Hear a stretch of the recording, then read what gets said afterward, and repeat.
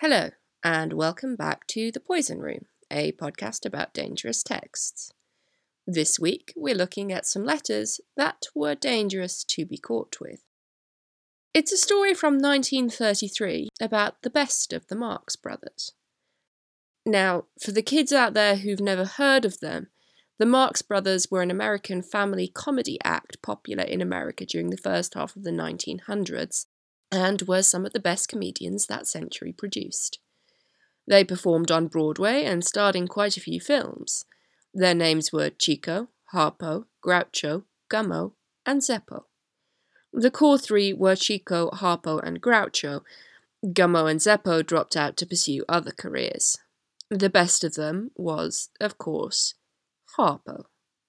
That's my opinion. If you don't like it, well, I don't have others, because they'd be wrong. Harpo's comedy brand was visual and it was non-verbal. He didn't speak on stage, but did make honking and whistling sounds to communicate. He used a lot of props and also incorporated musical elements. As you might have gathered from his name, the primary instrument was the harp, but he could play quite a few. He had a very distinct look in his performances, because he wore a big, curly, blondish wig. I'll post a photo on Twitter. Most importantly, for this story, he was the first American comedian to perform in the USSR, and it's his trip there that is the focus of today's episode. Harpo hung out with a lot of the big socialites and creative types of the time, primarily through his regular socializing among the Algonquin Round Table, a group of people so called for their propensity to lunch at the Algonquin Hotel. It included such figures as Dorothy Parker, George Kaufman, and Alexander Woollcott. Now, out of the three of those, the one you're least likely to have heard of is Alexander Woollcott, but he's the only one of them who's important to this story. He was a critic and a journalist, and he was Harpo's best friend. The story that you're about to hear comes from Harpo's autobiography, Harpo Speaks, excellently ghostwritten by Roland Barber. It was published in 1961 and also happens to be the first autobiographical, or even biographical book that I read cover to cover. I'd recommend it to anyone who loves the genre or is looking for a good way into it. This was a weird story for me as a researcher because basically the only source for it is this autobiography. And because it's so well written, I'm going to quote liberally from it. Or rather, Inari Porca is going to quote liberally from it as reward or punishment for first introducing me to the Marx Brothers and Harpo Speaks. Now, before we get to the story, it's worth commenting on its reliability, especially since so few of the details can be fact-checked. Harpo himself admits in the book that his memory for times and places isn't great. He doesn't keep track of time and doesn't use calendars. He's not great with names either. But there's no reason to disbelieve the main elements of any of his stories. He's not known as someone who liberally made stuff up. He was a prankster for sure, but he wasn't a straight-up liar. But bear in mind that his recollection isn't great, and that the incident we're about to hear about happened just under 30 years after the autobiography was published. I'll talk more about the factual accuracy of some points of the story as we get to them. But first, it's time for our weekly dose of historical context. We need to talk a little bit about the USSR. There's way too much going on to cover here, even if we spent the whole episode talking about it, so here is the sketchiest of sketchy outlines.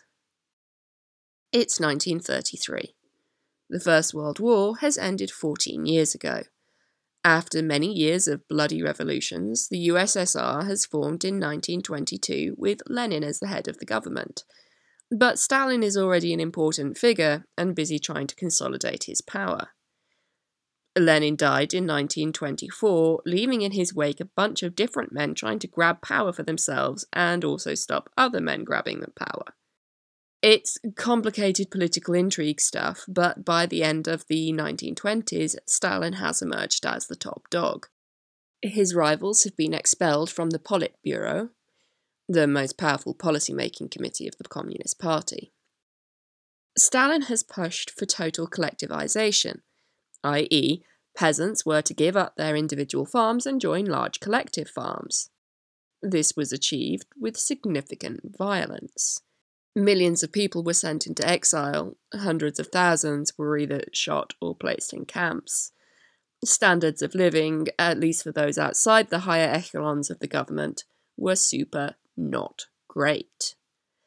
People are being overworked and are dealing with terrible living conditions. Most people are surviving on meagre rations. And then to top it off, between 1931 and 33, there's a famine, in large part caused by many of Stalin's policies. It killed between 6 to 8 million people. Things are grim. But this isn't stuff that people outside the USSR are really aware of. Stalin is lying to the rest of the world and letting them know that things are going super swell, actually. And there's not exactly a thriving investigative journalism scene flourishing in the USSR. In short, by 1933, for the vast majority of people, things are grim and utterly miserable. By the autumn of 1933, the USA was pretty much the only Western power that hadn't formally recognized the USSR. But that's about to change. At the time, Walcott, Harpo's close friend, was also a close friend of Roosevelt, the current American president. And, according to Harpo, he flounced in and out of the White House like he owned a piece of the joint. Roosevelt had made a campaign promise of recognizing the Soviet Union, and in the autumn of 1933, Walcott contacts Harpo to tell him that he's heard that Roosevelt is about to do just that. And he's decided that Harpo should be the first American to perform in the USSR as soon as that happens. Harpo is far less keen on the idea than Walcott, but Walcott, as was generally the case, got his way. He'd already started sorting out the necessary visas to make it happen.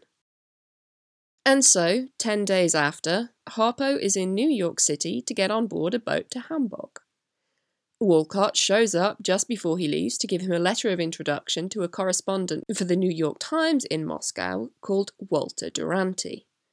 Duranty was another person who often appeared in the Algonquin Roundtable's meetups, but there's no evidence that Harpo was acquaintances with Duranty before the trip to Russia. Much, much later, he, along with other journalists, will be heavily criticised for their complicity in hiding from the rest of the world how bad things were in the USSR during this time. The passage to Hamburg is a 10-day voyage. After he gets to Hamburg, Harpo has to get across Germany to Poland to catch a train to Moscow. Now, Harpo had initially planned to do some sightseeing in Germany, but when he gets there, he changes his mind. And his own words on the matter are a stark reminder of what was happening in Europe at this time. In Hamburg, I saw the most frightening, most depressing sight I had ever seen. A row of stores with stars of David and the word Jude painted on them. And inside, behind half-empty counters, people in a daze, cringing like they didn't know what hit them and didn't know where the next blow would come from. Hitler had been in power only 6 months, and his boycott was already in full effect. I hadn't been so wholly conscious of being a Jew since my bar mitzvah. It was the first time since I'd had the measles that I was too sick to eat. I got across Germany as fast as I could go. So Harpo speeds through Germany and hops on the train to Moscow at Warsaw. But the train ride is not uneventful. On the train out of Warsaw, I found another American, a guy who could speak Russian. He'd been back and forth from New York to Moscow several times, trying to drum up an export business in radios and spark plugs, and he knew the ropes. He asked me how light I was traveling. When I told him, he tipped me off that I'd have to pay for X's baggage at the Russian border. Then he did me a favor. He lent me 100 rubles, which I could repay him when we got to Moscow. The Russians were itching to get their hands on American money, he said. He had a hunch I could save a lot of dough if I insisted on paying in rubles instead of dollars. Some favor, some hunch. It was night when we got to the Polish-Russian town of Negoroloye, where we had to change to a Russian train. Everybody was ordered off and lined up by the border inspection station. It was freezing cold outside. It must have been 30 below and wasn't much warmer inside the station, a wooden shed with newspapers tacked over the cracks in the walls. When it came my turn at the inspector's desk, everything seemed to be in order. Passport okay, visa likewise. Good. I was dying to get on the train. Then the inspector handed me a form. It had my name on it, and a lot of figures, and at the bottom, $25. Bogosh, said the inspector, which I interpreted to mean baggage.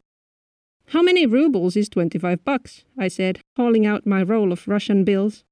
The inspector jumped to his feet and grabbed the money out of my hand. He yelled orders and pushed buttons. Bells rang, buzzers sounded. Boots clomped all over the place as the guards came running. They hauled me off to another shed. The officer in charge, a goon with so low a brow that his nose seemed to grow out of his hairline, questioned me through an interpreter. Where did I get the rubles? A guy on the train lent them to me. What was his name? I didn't know his name. I was lousy at remembering names. I was lying, the Russian colonel said. Tell the truth now. Where did I get the rubles? I gave him the same answer. A squad of guards lugged my trunk and harp into the shed. Open the trunk, please, said the officer. I unlocked it, and the Russians began unloading it. When at first they only found a raincoat and an assortment of pants, shirts, and ties, they were obviously disappointed. Then they hit the jackpot. From the trunk they removed 400 knives, 2 revolvers, 3 stilettos, half a dozen bottles marked poison, and a collection of red wigs and false beards, mustaches, and hands. More bells rang, more buzzers sounded, whistles blew, more officials and more guards came. They started grilling me again. Would I please explain why I was transporting weapons and disguises? I told them they were all props for my act. Act? What act? I said I had come to Russia to put on a show. Americans do not entertain in Russia, they said. I had better tell the truth, and I had better tell the truth about where I had bought my rubles too. The law was that dollars and rubles could only be exchanged in Moscow. Illegal exchange was a serious offense. It undermined the economy of the Soviet Union. Then they asked me what was in the harp case. When I told them, they ordered me to open the case and play something to prove I was a harpist. This would have been my salvation any other time, any other place, but not in an open shed when it was 30 below zero. I was so stiff from the cold that I couldn't get my gloves off. All I could do was run my gloved hands up the strings a couple of times and pray that somebody there would recognize the professional touch. There wasn't much to recognize. One of the guards ran his hands up the strings and got exactly the same music out of the harp that I had. The officials shook their heads and smirked. Then they got into a hot argument. I didn't need an interpreter to get the drift of it. They were debating whether to have me shot now or wait for morning when the firing squad would have clearer aim and would waste fewer bullets. I didn't know what the hell to do. This was one spot that no crazy stunt could get me out of. So I began to yell. I knew my rights. Take me to the American consul. Was this a free country or wasn't it? I knew, of course, that I had no rights here, and there was no American consuls anywhere in Russia, which was not a free country, but I kept on yelling because I didn't know what else to do and because it made me feel a little warmer. Then things got a lot warmer. The officials settled their argument. They turned on me, scowling, and Colonel Lowbrow said, "Take all your personal belongings and come with us, please." I shrugged, trying to appear nonchalant, but my knees began to wobble.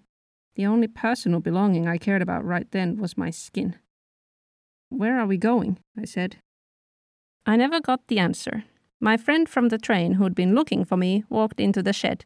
He quickly explained, in Russian, about the rubles. Yes, he had lent the money to me. No, I had not given him any American money for it. It was simply a loan to be repaid in Moscow. And where did he get his rubles? In Moscow, through legal exchange during his last trip to Russia. The officials accepted his explanation. Only at one point did they look suspicious, like they might throw this guy's story out the window. That was when he told the Russians I was a great popular artist in the United States. They had heard me play the harp. This was a great artist. I paid the $25 American money and got on the Moscow Express. Now, we can't know for sure whether the guards really would have shot him, but it wasn't an unreasonable fear, and whatever the case, Harpo clearly thought that it was a genuine, even likely possibility. There's no reason to doubt that he really did fear for his life. That's the kind of detail that sticks with you, especially when you're Jewish and have just come through Germany and seen what was starting to happen there. So his train gets to Moscow, and there's someone there to meet him. 2 minutes after the train came to a stop in the station, a Russian dame showed up in my compartment looking for me. "Mr. Marks, please," she said. I identified myself and she shook my hand. "I am Comrade Malekinov," she said. "I am your guide and interpreter for the duration of your visit to the Union of Soviet Socialist Republics. Welcome. This way, please, for inspection of passport and visa." Her English was pretty good. I had to look at her twice to be convinced she was a dame. She wore a man's double-breasted overcoat, which hung below the tops of her galoshes, a grey fur hat, steel-rimmed glasses, and not a smidgen of makeup. The only color on her face was the blue of the rings under her eyes. Her eyebrows were unplucked, and so was a patch of whiskers growing around a mole on her chin. I had to study her for quite a while before I decided she was very young, probably not more than 25. Now, the reliance on a feminine stereotype might make you roll your eyes here, but it also really shows the stark contrast between American and Soviet culture, what femininity looked like, and what it was expected to look like. While I was getting my things off the rack, she said, "Any questions, please?" "Yeah," I said. "Do you mind if I call you Miss Benson?" She thought for a minute, then closed her eyes and nodded and said, "That is a joke." "No joke, honey," I said. "I'm going to have trouble with a name like yours."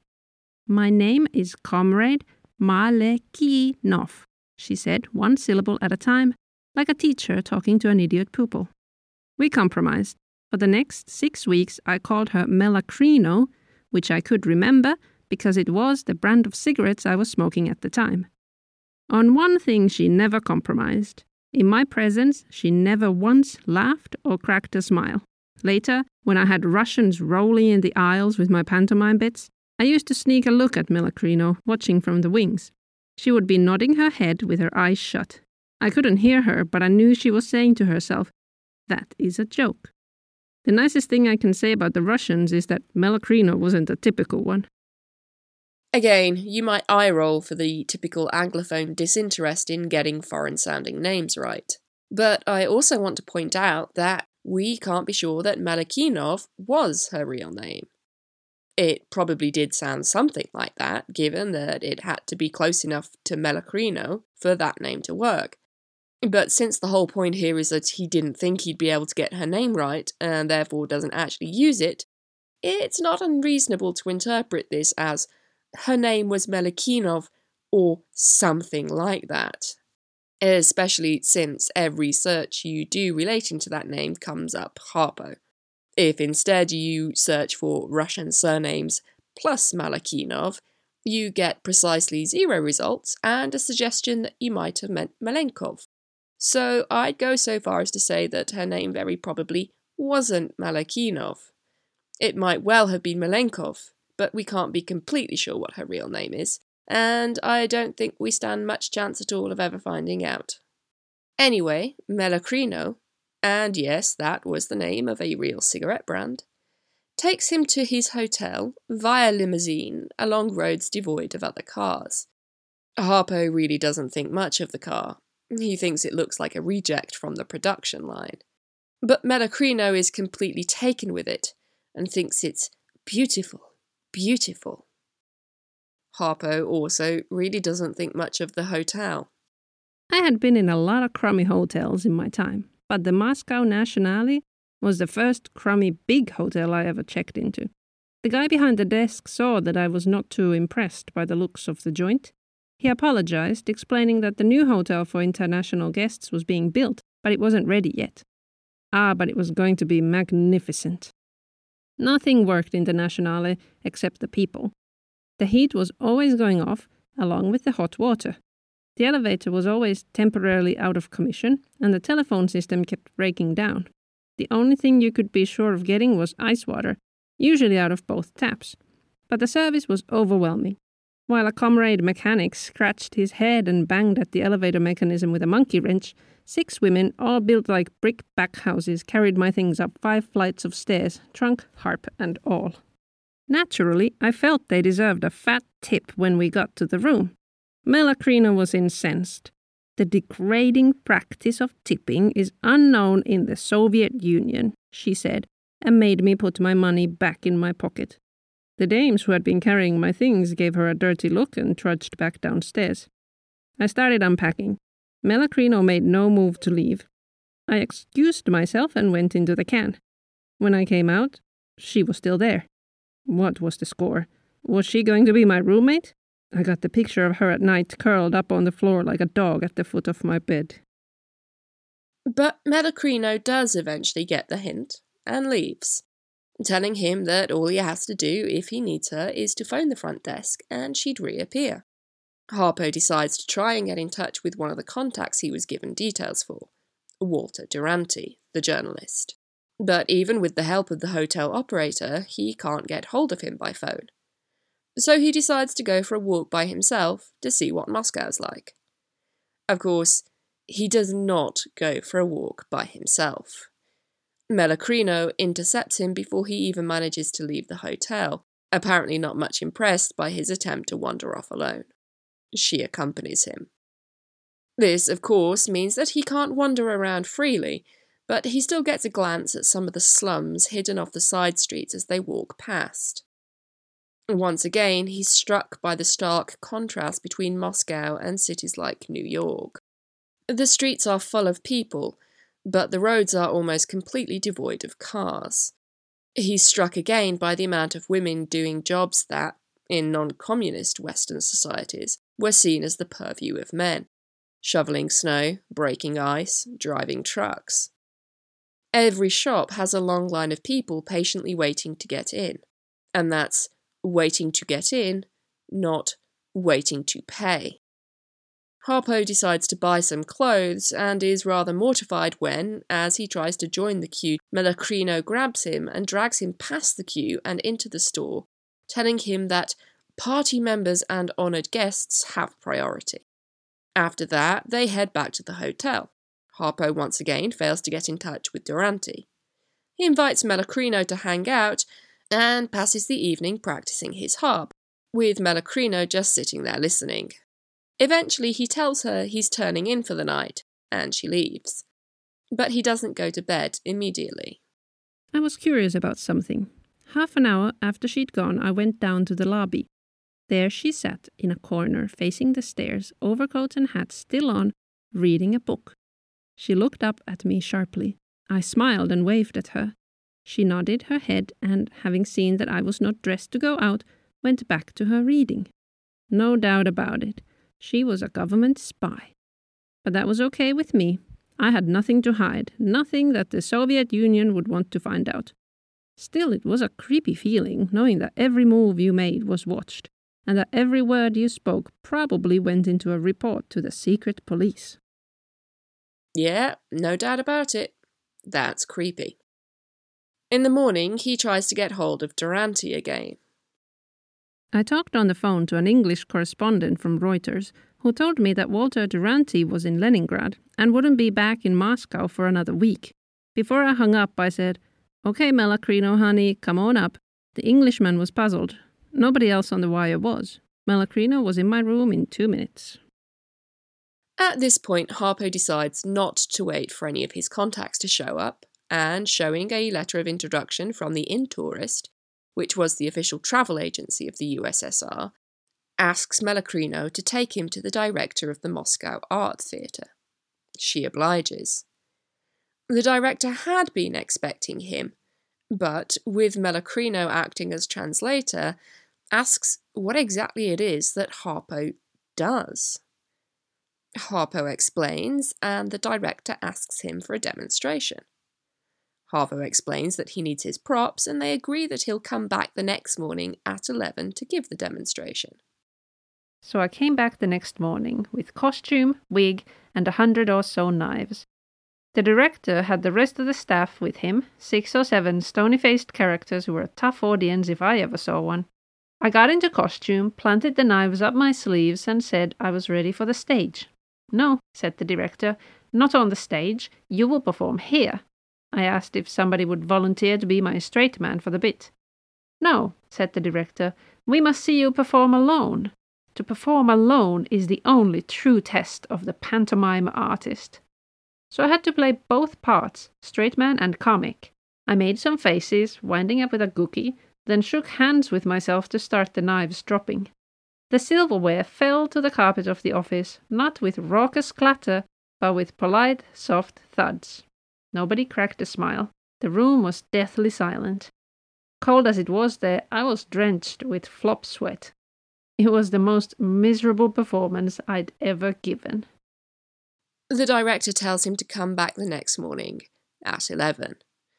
When he does so, it's simply to be told that they didn't think there was anything exceptionally clever about his performance with the knives. Harpo tells them he can do lots of different bits, but they really require an audience.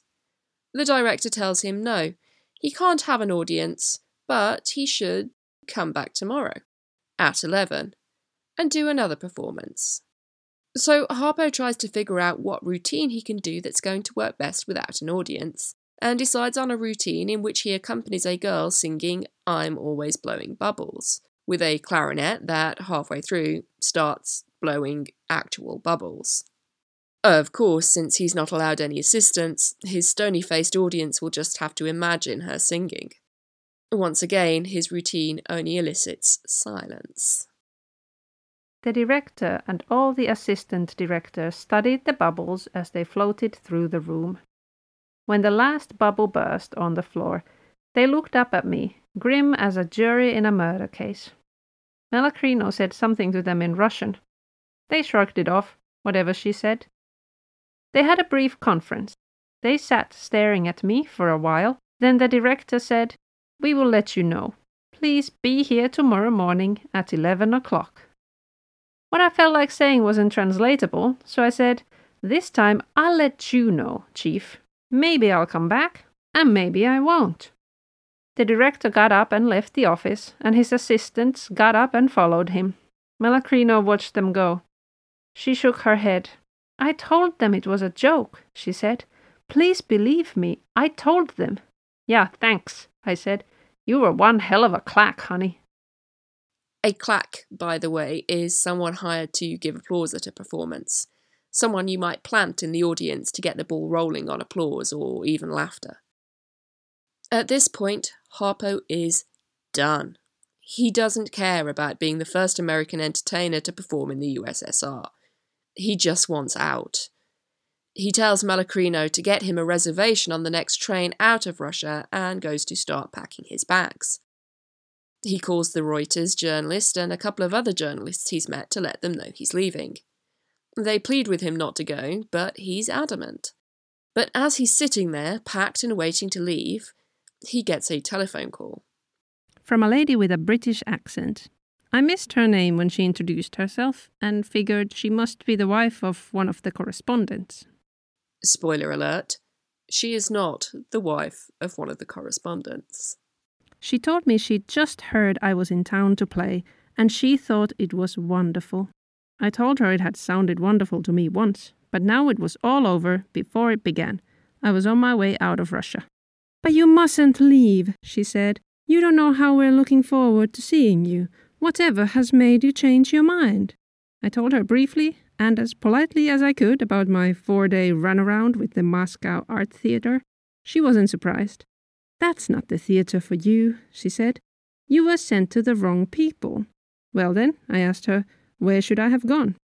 "I couldn't say for certain," she said, "but we'll put you straight. My husband will be back from Washington in the morning, and I'll see to it that you're his first order of business. He's got connections here? I said. There was a pause. Then the dame with the English accent said, Perhaps you didn't catch my name, Mr. Marks. I am Ivy Litvinov. My husband, Maxim, is the foreign minister. I know he'll be terribly sorry he wasn't in Moscow to greet you. The conference with Mr. Roosevelt has lasted far longer than he thought it would. I don't know what I said after that. I only know I agreed to put off leaving for 24 hours. Right after I hung up, Melacrino ran into my room. She was so pleased that she almost smiled. I couldn't tell, however, whether it was the postponement of my departure that pleased her, or the fact that she'd had the honor of snooping on a conversation with the wife of the foreign minister. At that time, the prestige and power of Comrade Maxim Litvinov was second only to that of Comrade Joseph Stalin. So he sticks around for the next day, as he said he would, waiting for a call. Eventually, he gets tired of waiting and sends Melacrino to go sort him a train ticket out again. So, once again, he sat there packed, just waiting to hear about the train, when, once again, something interrupts his plan to leave. There was a knock on the door. Come in, honey, I said. I'm decent. It wasn't Melacrino who came in.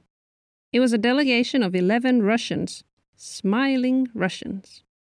One of them, a tall young guy who looked a little like George Kaufman, said in English, Mr. Marks, we are at your service. He bowed, and all the rest of the delegation bowed. They looked eagerly at the trunk and harp case, and my first thought was that they'd come to carry my baggage downstairs to the limousine. Then the tall guy said, Let me introduce your staff. My colleagues ask to be forgiven for not speaking English, but they too hope we shall have a long and happy association together. The names of the guys all sounded like Bensonov to me. After I shook hands with them, the spokesman made the rounds again, introducing them by titles. Producer, director, assistant producer, musical director, writer, arranger, stage manager, company manager, scenic designer, assistant director. I myself am a writer. Litvinov had said the magic word. The next day I went to work on the stage, not in anybody's office. And on the next day at 7:50 a.m., to be exact, while I was having my prunes, rolls and tea in the hotel dining room, Russia became, officially, a friendly country. That was the rearranged time for the pact worked out between Litvinov and Roosevelt to go into effect. The United States now recognized the Soviet Union, and the USSR now recognized the USA. So Harpo and his new crew get down to rehearsals. During this time, the elusive Walter Duranty finally gets back to Moscow, along with another American writer called Eugene Lyons. Duranty introduces Harpo to William Bullitt, the first American ambassador to the Soviet Union. When they put on the preview performance for the international press and some high-ranking Russians, William Bullitt is the guest of honor. The preview is such a hit that they have to put on a second one. Then, Harpo tells us, We had our opening for the Russian public. Public, in this case meaning party members in good standing who could con the commissariat out of tickets. We were a great success. It went over twice as big as either preview. On the morning after, Melacrino read me the review in Izvestia.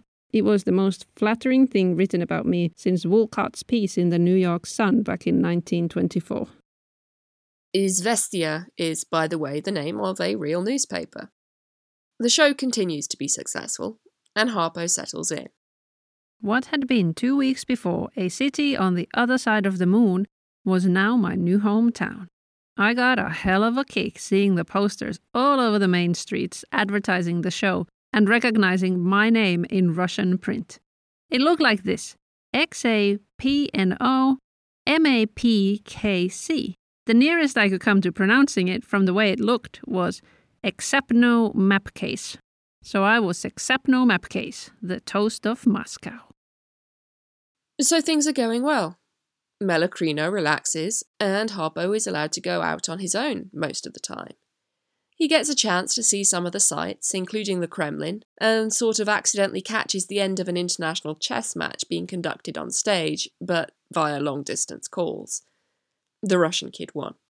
He sees some other productions too. He also hangs out with Durante and a bunch of other foreign correspondents. I got into a poker game with them one night. My luck was good, but I came away a loser. We played for rubles, not dollars, and Russian paper currency was so thin that it would disintegrate after being handled a few times. It was the first time I lost at poker due to the money wearing out. You could buy a lot of rubles for an American dollar, and if you spent them before they wore out, you could get some good bargains. Cablegrams were a good bargain. I sent cables back home to everybody I knew, by the bushel, at approximately 2 cents per wire. Some got through uncensored, some didn't. One which didn't get through at all was a cable to Woolcott. Have gone through toughest wicket, stop. No longer dead on red, stop. Everything buckety, stop. Exapno Mapcase. This must have kept the lights burning all through the night at the department of the GPU. After a few weeks performing in Moscow, Harpo takes the show to Leningrad, then some small towns, then back to Moscow. He's a hit everywhere.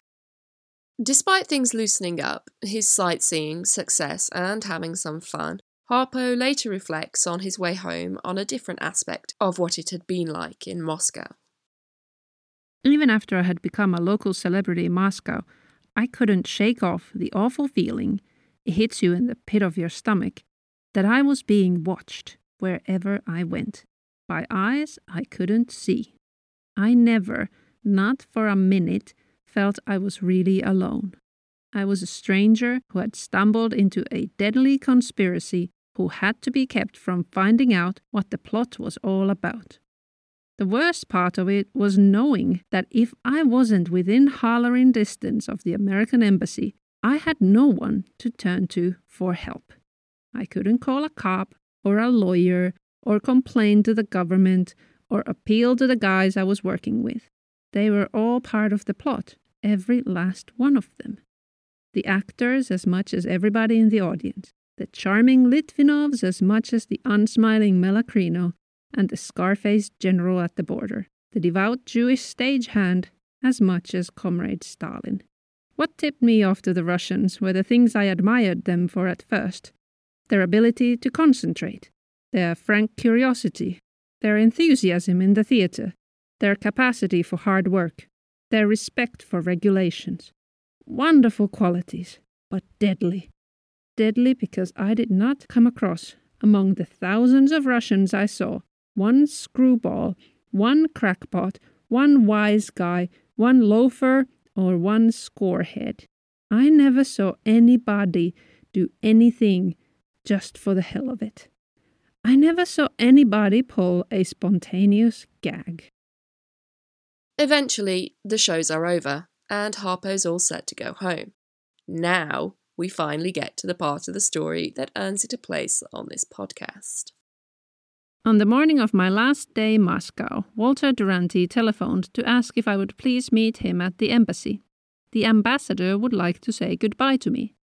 In Mr. Bullett's private office, the three of us drank coffee, good American coffee, and talked about this and that. At one point, Bullitt said, casually, "Harpo, could you do me a favor? I'd like these delivered back to the States, in person." He held up a thin packet of letters tied with string. I said I'd be glad to. I reached for the letters. Bullitt didn't let me have them. "It's not as simple as you might think," he said. "This packet must get to New York undetected. No one must know you have it. It will be strapped to your leg under your sock. You still want to do it?" Sure, I still did. Why not? Nobody would ever suspect me of being a diplomatic courier. Exactly why he was asking me to do this little service, Bullitt said. "So who do you want it delivered to?" I asked. And he said I didn't have to worry about that. I would be contacted as soon as I got home. "Okay," I said. "Strap me up." We bound the packet to the inside of my right leg and secured the straps with adhesive tape. "Just forget you're carrying it," said the ambassador. "Except," he added, "when you go to the shower." He thanked me wished me bon voyage, and we said goodbye. Durante dropped me off at the hotel. Melacrino was waiting in the corridor outside my room. Boy, oh boy, I thought. Wouldn't she pop her cork off if she knew that I was now a secret agent too? Honey, I said, I forgot to tell you something. I'm also a spy. I'm smuggling the designs for the Ford tractor out of Russia. She closed her eyes and nodded her head. That is a joke, she said, and I agreed. It wasn't very good, but it was a joke. Now, Harpo mentioned driving tractors being one of the few things he knew about Russia, probably because the USSR was making a big push toward industrialization at this point. But Ford is an American company. There were no Ford plans that Russia had that America did not. Ford had started working with Russia a few years earlier to train people and help set up a plant producing tractors, so I guess the Ford thing is probably part of the joke. He's smuggling out documents they already have, which would at least make the joke seem a little less dangerous. Harpo gets back to his hotel room, finishes packing, says goodbye to the stoic Melacrino. He has one final celebrity appearance, performing his knife-dropping routine in front of a statue of Pushkin in Pushkin Square, and poses with the statue for some cameramen, making it look like the knives are falling out of the statue's sleeves. Eventually, Durante and another man from the embassy show up to take him to the station. In the station, Durante said it might amuse me to know that the Izvestia critic who reviewed my Moscow opening had just been executed for a crime against the state. But he hadn't been shot for raving about my decadent bourgeoisie comedy. He'd been shot for making an illegal exchange of rubles and valutie. Just interrupting here to say that I spent way too much time trying to find an online edition of the right issue of the newspaper to see if I could find the review and possibly figure out who the journalist was and what happened to them. I had precisely zero luck, but I can tell you that in 1933 there were on average around 400 executions per month in Russia. What the journalist was doing was indeed illegal. Trading in currency outside of official channels was classed as financial speculation. People were certainly arrested and exiled for it, but I don't know how common execution for it was. But in 1930, Stalin had granted the police the power to summarily execute people without trial, so it's not at all implausible. Anyway, back to Harpo. Until Durante told me that, I had actually forgotten about the packet of letters strapped to my right leg. Now it felt like a manacle. When the Poland Express pulled out of the station, I was thinking of nothing else. So I really had a close shave at the border that night I entered Russia.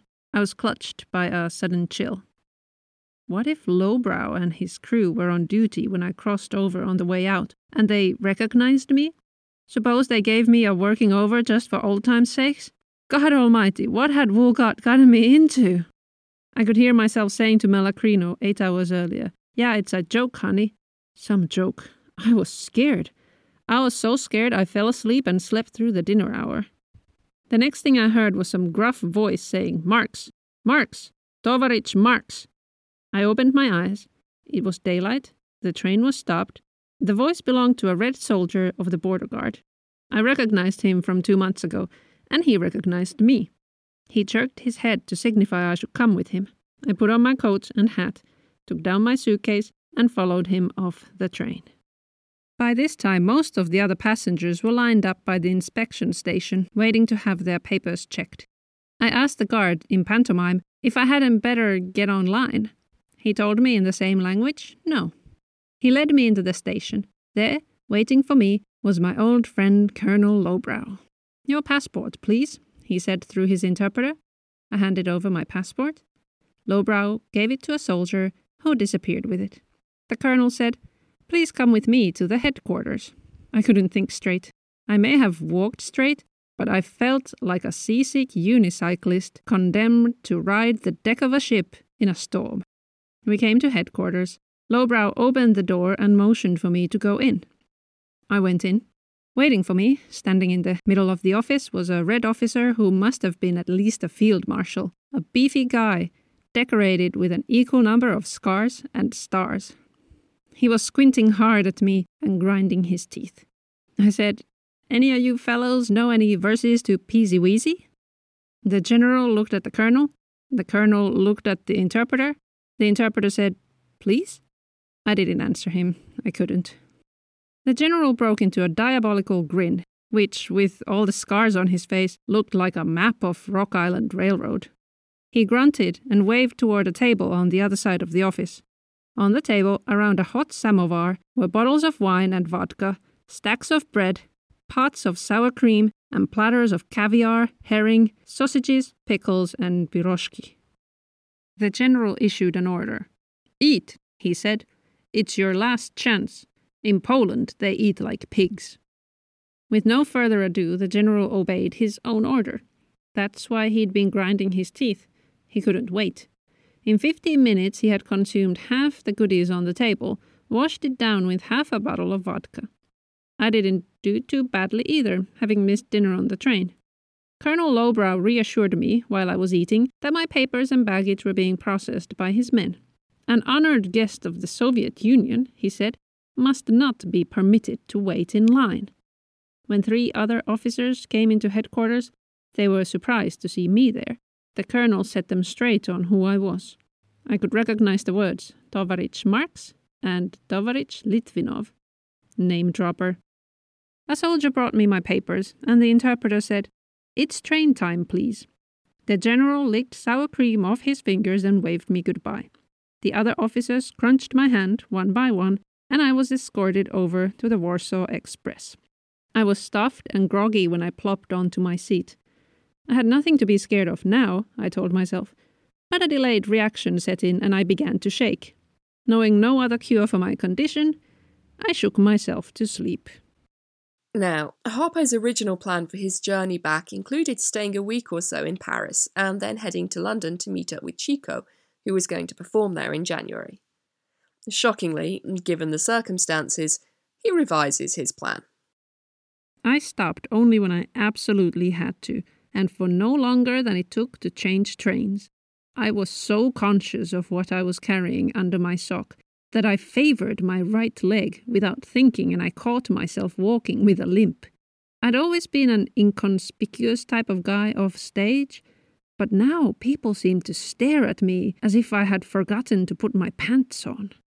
It was amazing how many counter-espionage agents I could identify by their dark looks and shifty movements on trains and in stations. I must have spotted altogether 600, give or take half a dozen.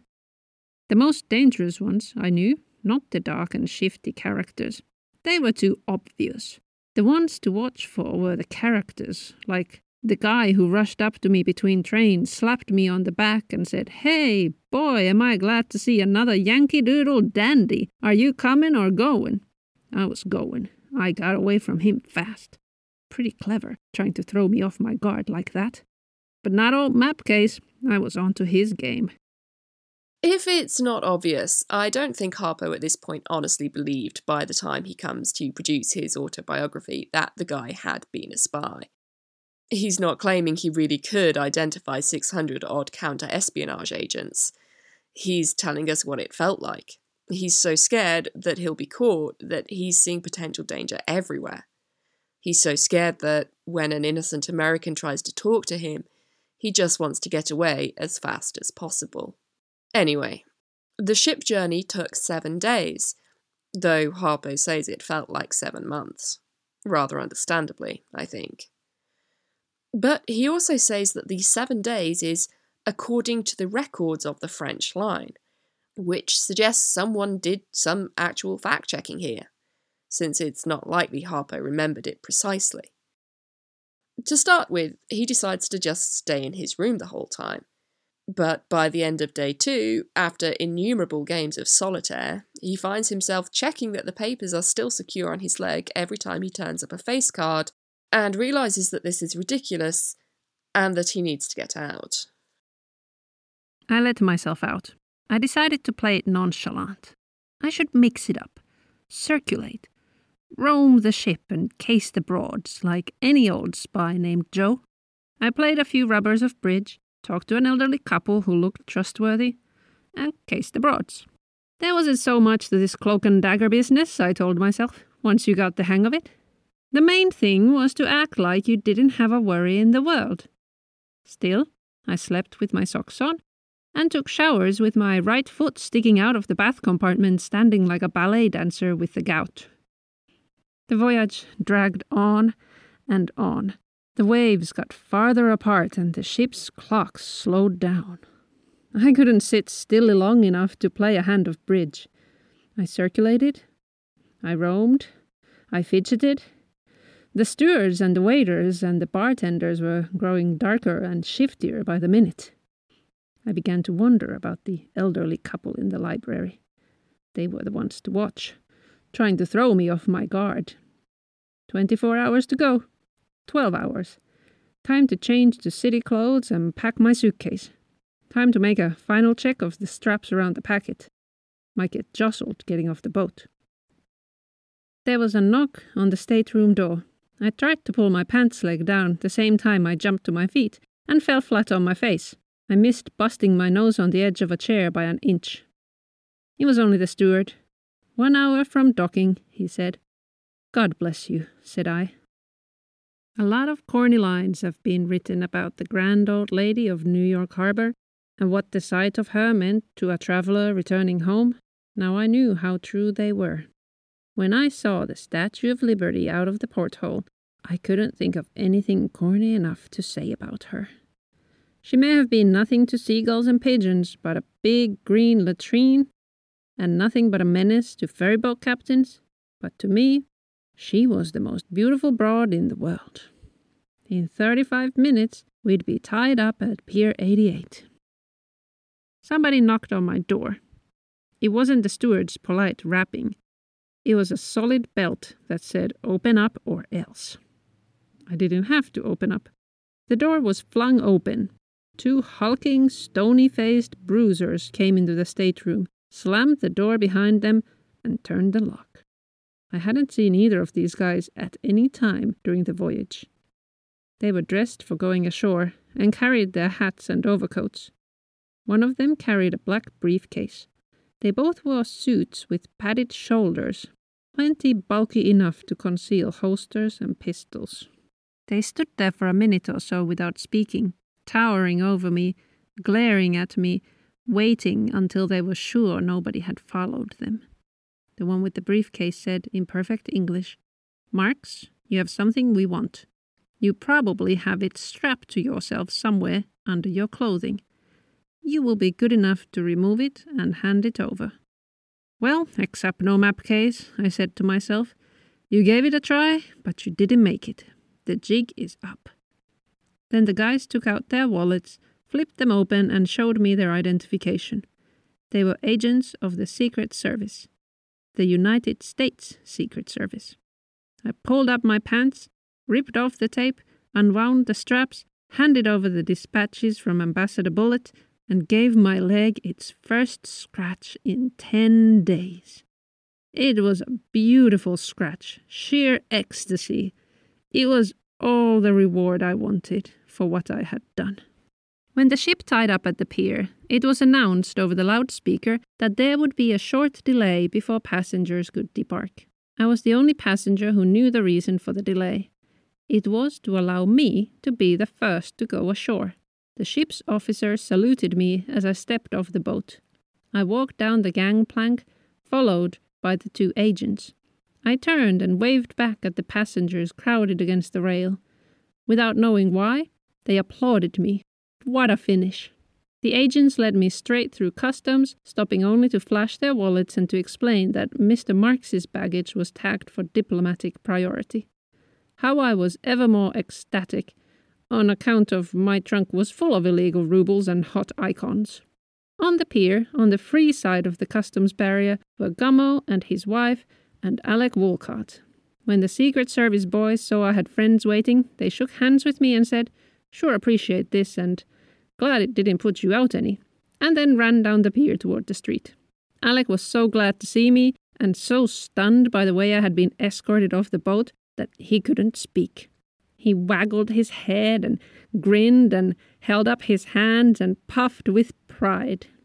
Gummo and Helen hugged me and kissed me. It was a wonderful homecoming. Now I could say it and mean it. It had also been a wonderful trip. So that's that. Harpo has carried what was one of, if not the first, secret dispatch from the newly appointed ambassador to the USSR back to the USA. I did try to fact-check the main part of the story. To start with, I poked around to see if Bullitt had written an autobiography. He had a very interesting life, but, alas, he did not write an autobiography. A biography of him was published much later, in 1987, and it does also briefly mention Harpo and the letters. But given that it's published after Harpo's autobiography, the authors neglect to state their source, and the details match up with Harpo's own account, I suspect that their source was, in fact, Harpo. Bullitt's assistant at the time, George Kennan, did publish an autobiography, an incredibly detailed autobiography, and drawn from his extensive notes and diaries. He doesn't mention the incident with Harpo. In fact, he doesn't mention Harpo at all. His omission of the story can be accounted for either by the fact that he didn't want to mention it, or because he didn't actually know about it. Harpo doesn't mention him as being in the room, and at that point he'd only just become Bullitt's assistant. What about Walter Duranty? He didn't write an autobiography either. He did write at least one article that mentions Harpo's visit, but it's touched on only very briefly. We can't know why he doesn't mention it. Perhaps he's forgotten, or perhaps he thinks it's imprudent to mention it. Now, whilst I was trying to find any other sources for this story, I ran across a bunch of online articles from the very end of 2002 and start of 2003, telling some version of a story in which a letter from J. Edgar Hoover, then head of the FBI, to Harpo was found in the FBI archives, thanking him for his services to his country. Several articles state that the letter is in documents soon to be released, but nothing more. They're all pretty short articles, and I wouldn't call them meticulously researched, and none of them give their primary source for this information. I poked around but couldn't find any mention of Harpo in the FBI files you can search online. So make of that what you will. Thanks for listening. If you like the show, please subscribe on whatever podcatcher you're using. Rate and review the show, especially on iTunes. If you have questions, comments, feedback, want to suggest a topic, etc., you can find the podcast on Twitter @PoisonRoomPod or send an email to poisonroompodcast@gmail.com. If you follow the podcast on Twitter, I will send you a photo of a kitten. Alternatively, write me a letter, find a travelling entertainer, and convince them to strap it to their leg and bring it to me. Transcripts of this episode are available at poisonroom.com, where you can also see the references and bibliography. As always, if the sources are publicly available, they're linked to. You have been listening to The Poison Room, a podcast that fully endorses having secret spy names based on trying to read Cyrillic letters as if they were Latin letters. The voice of Harpo Marx was Blahanbil Norka. The voice in your ears has been Up All Night censoring cable messages. I'll leave you with some final words from Harpo. One thing, only one thing was missing to make the triumph complete. I was a secret agent who didn't know what his secret was. I had no idea whatsoever what might have been in the envelopes I had carried, strapped to my leg, all the way from the other side of the moon. I still don't know. I never will, of course.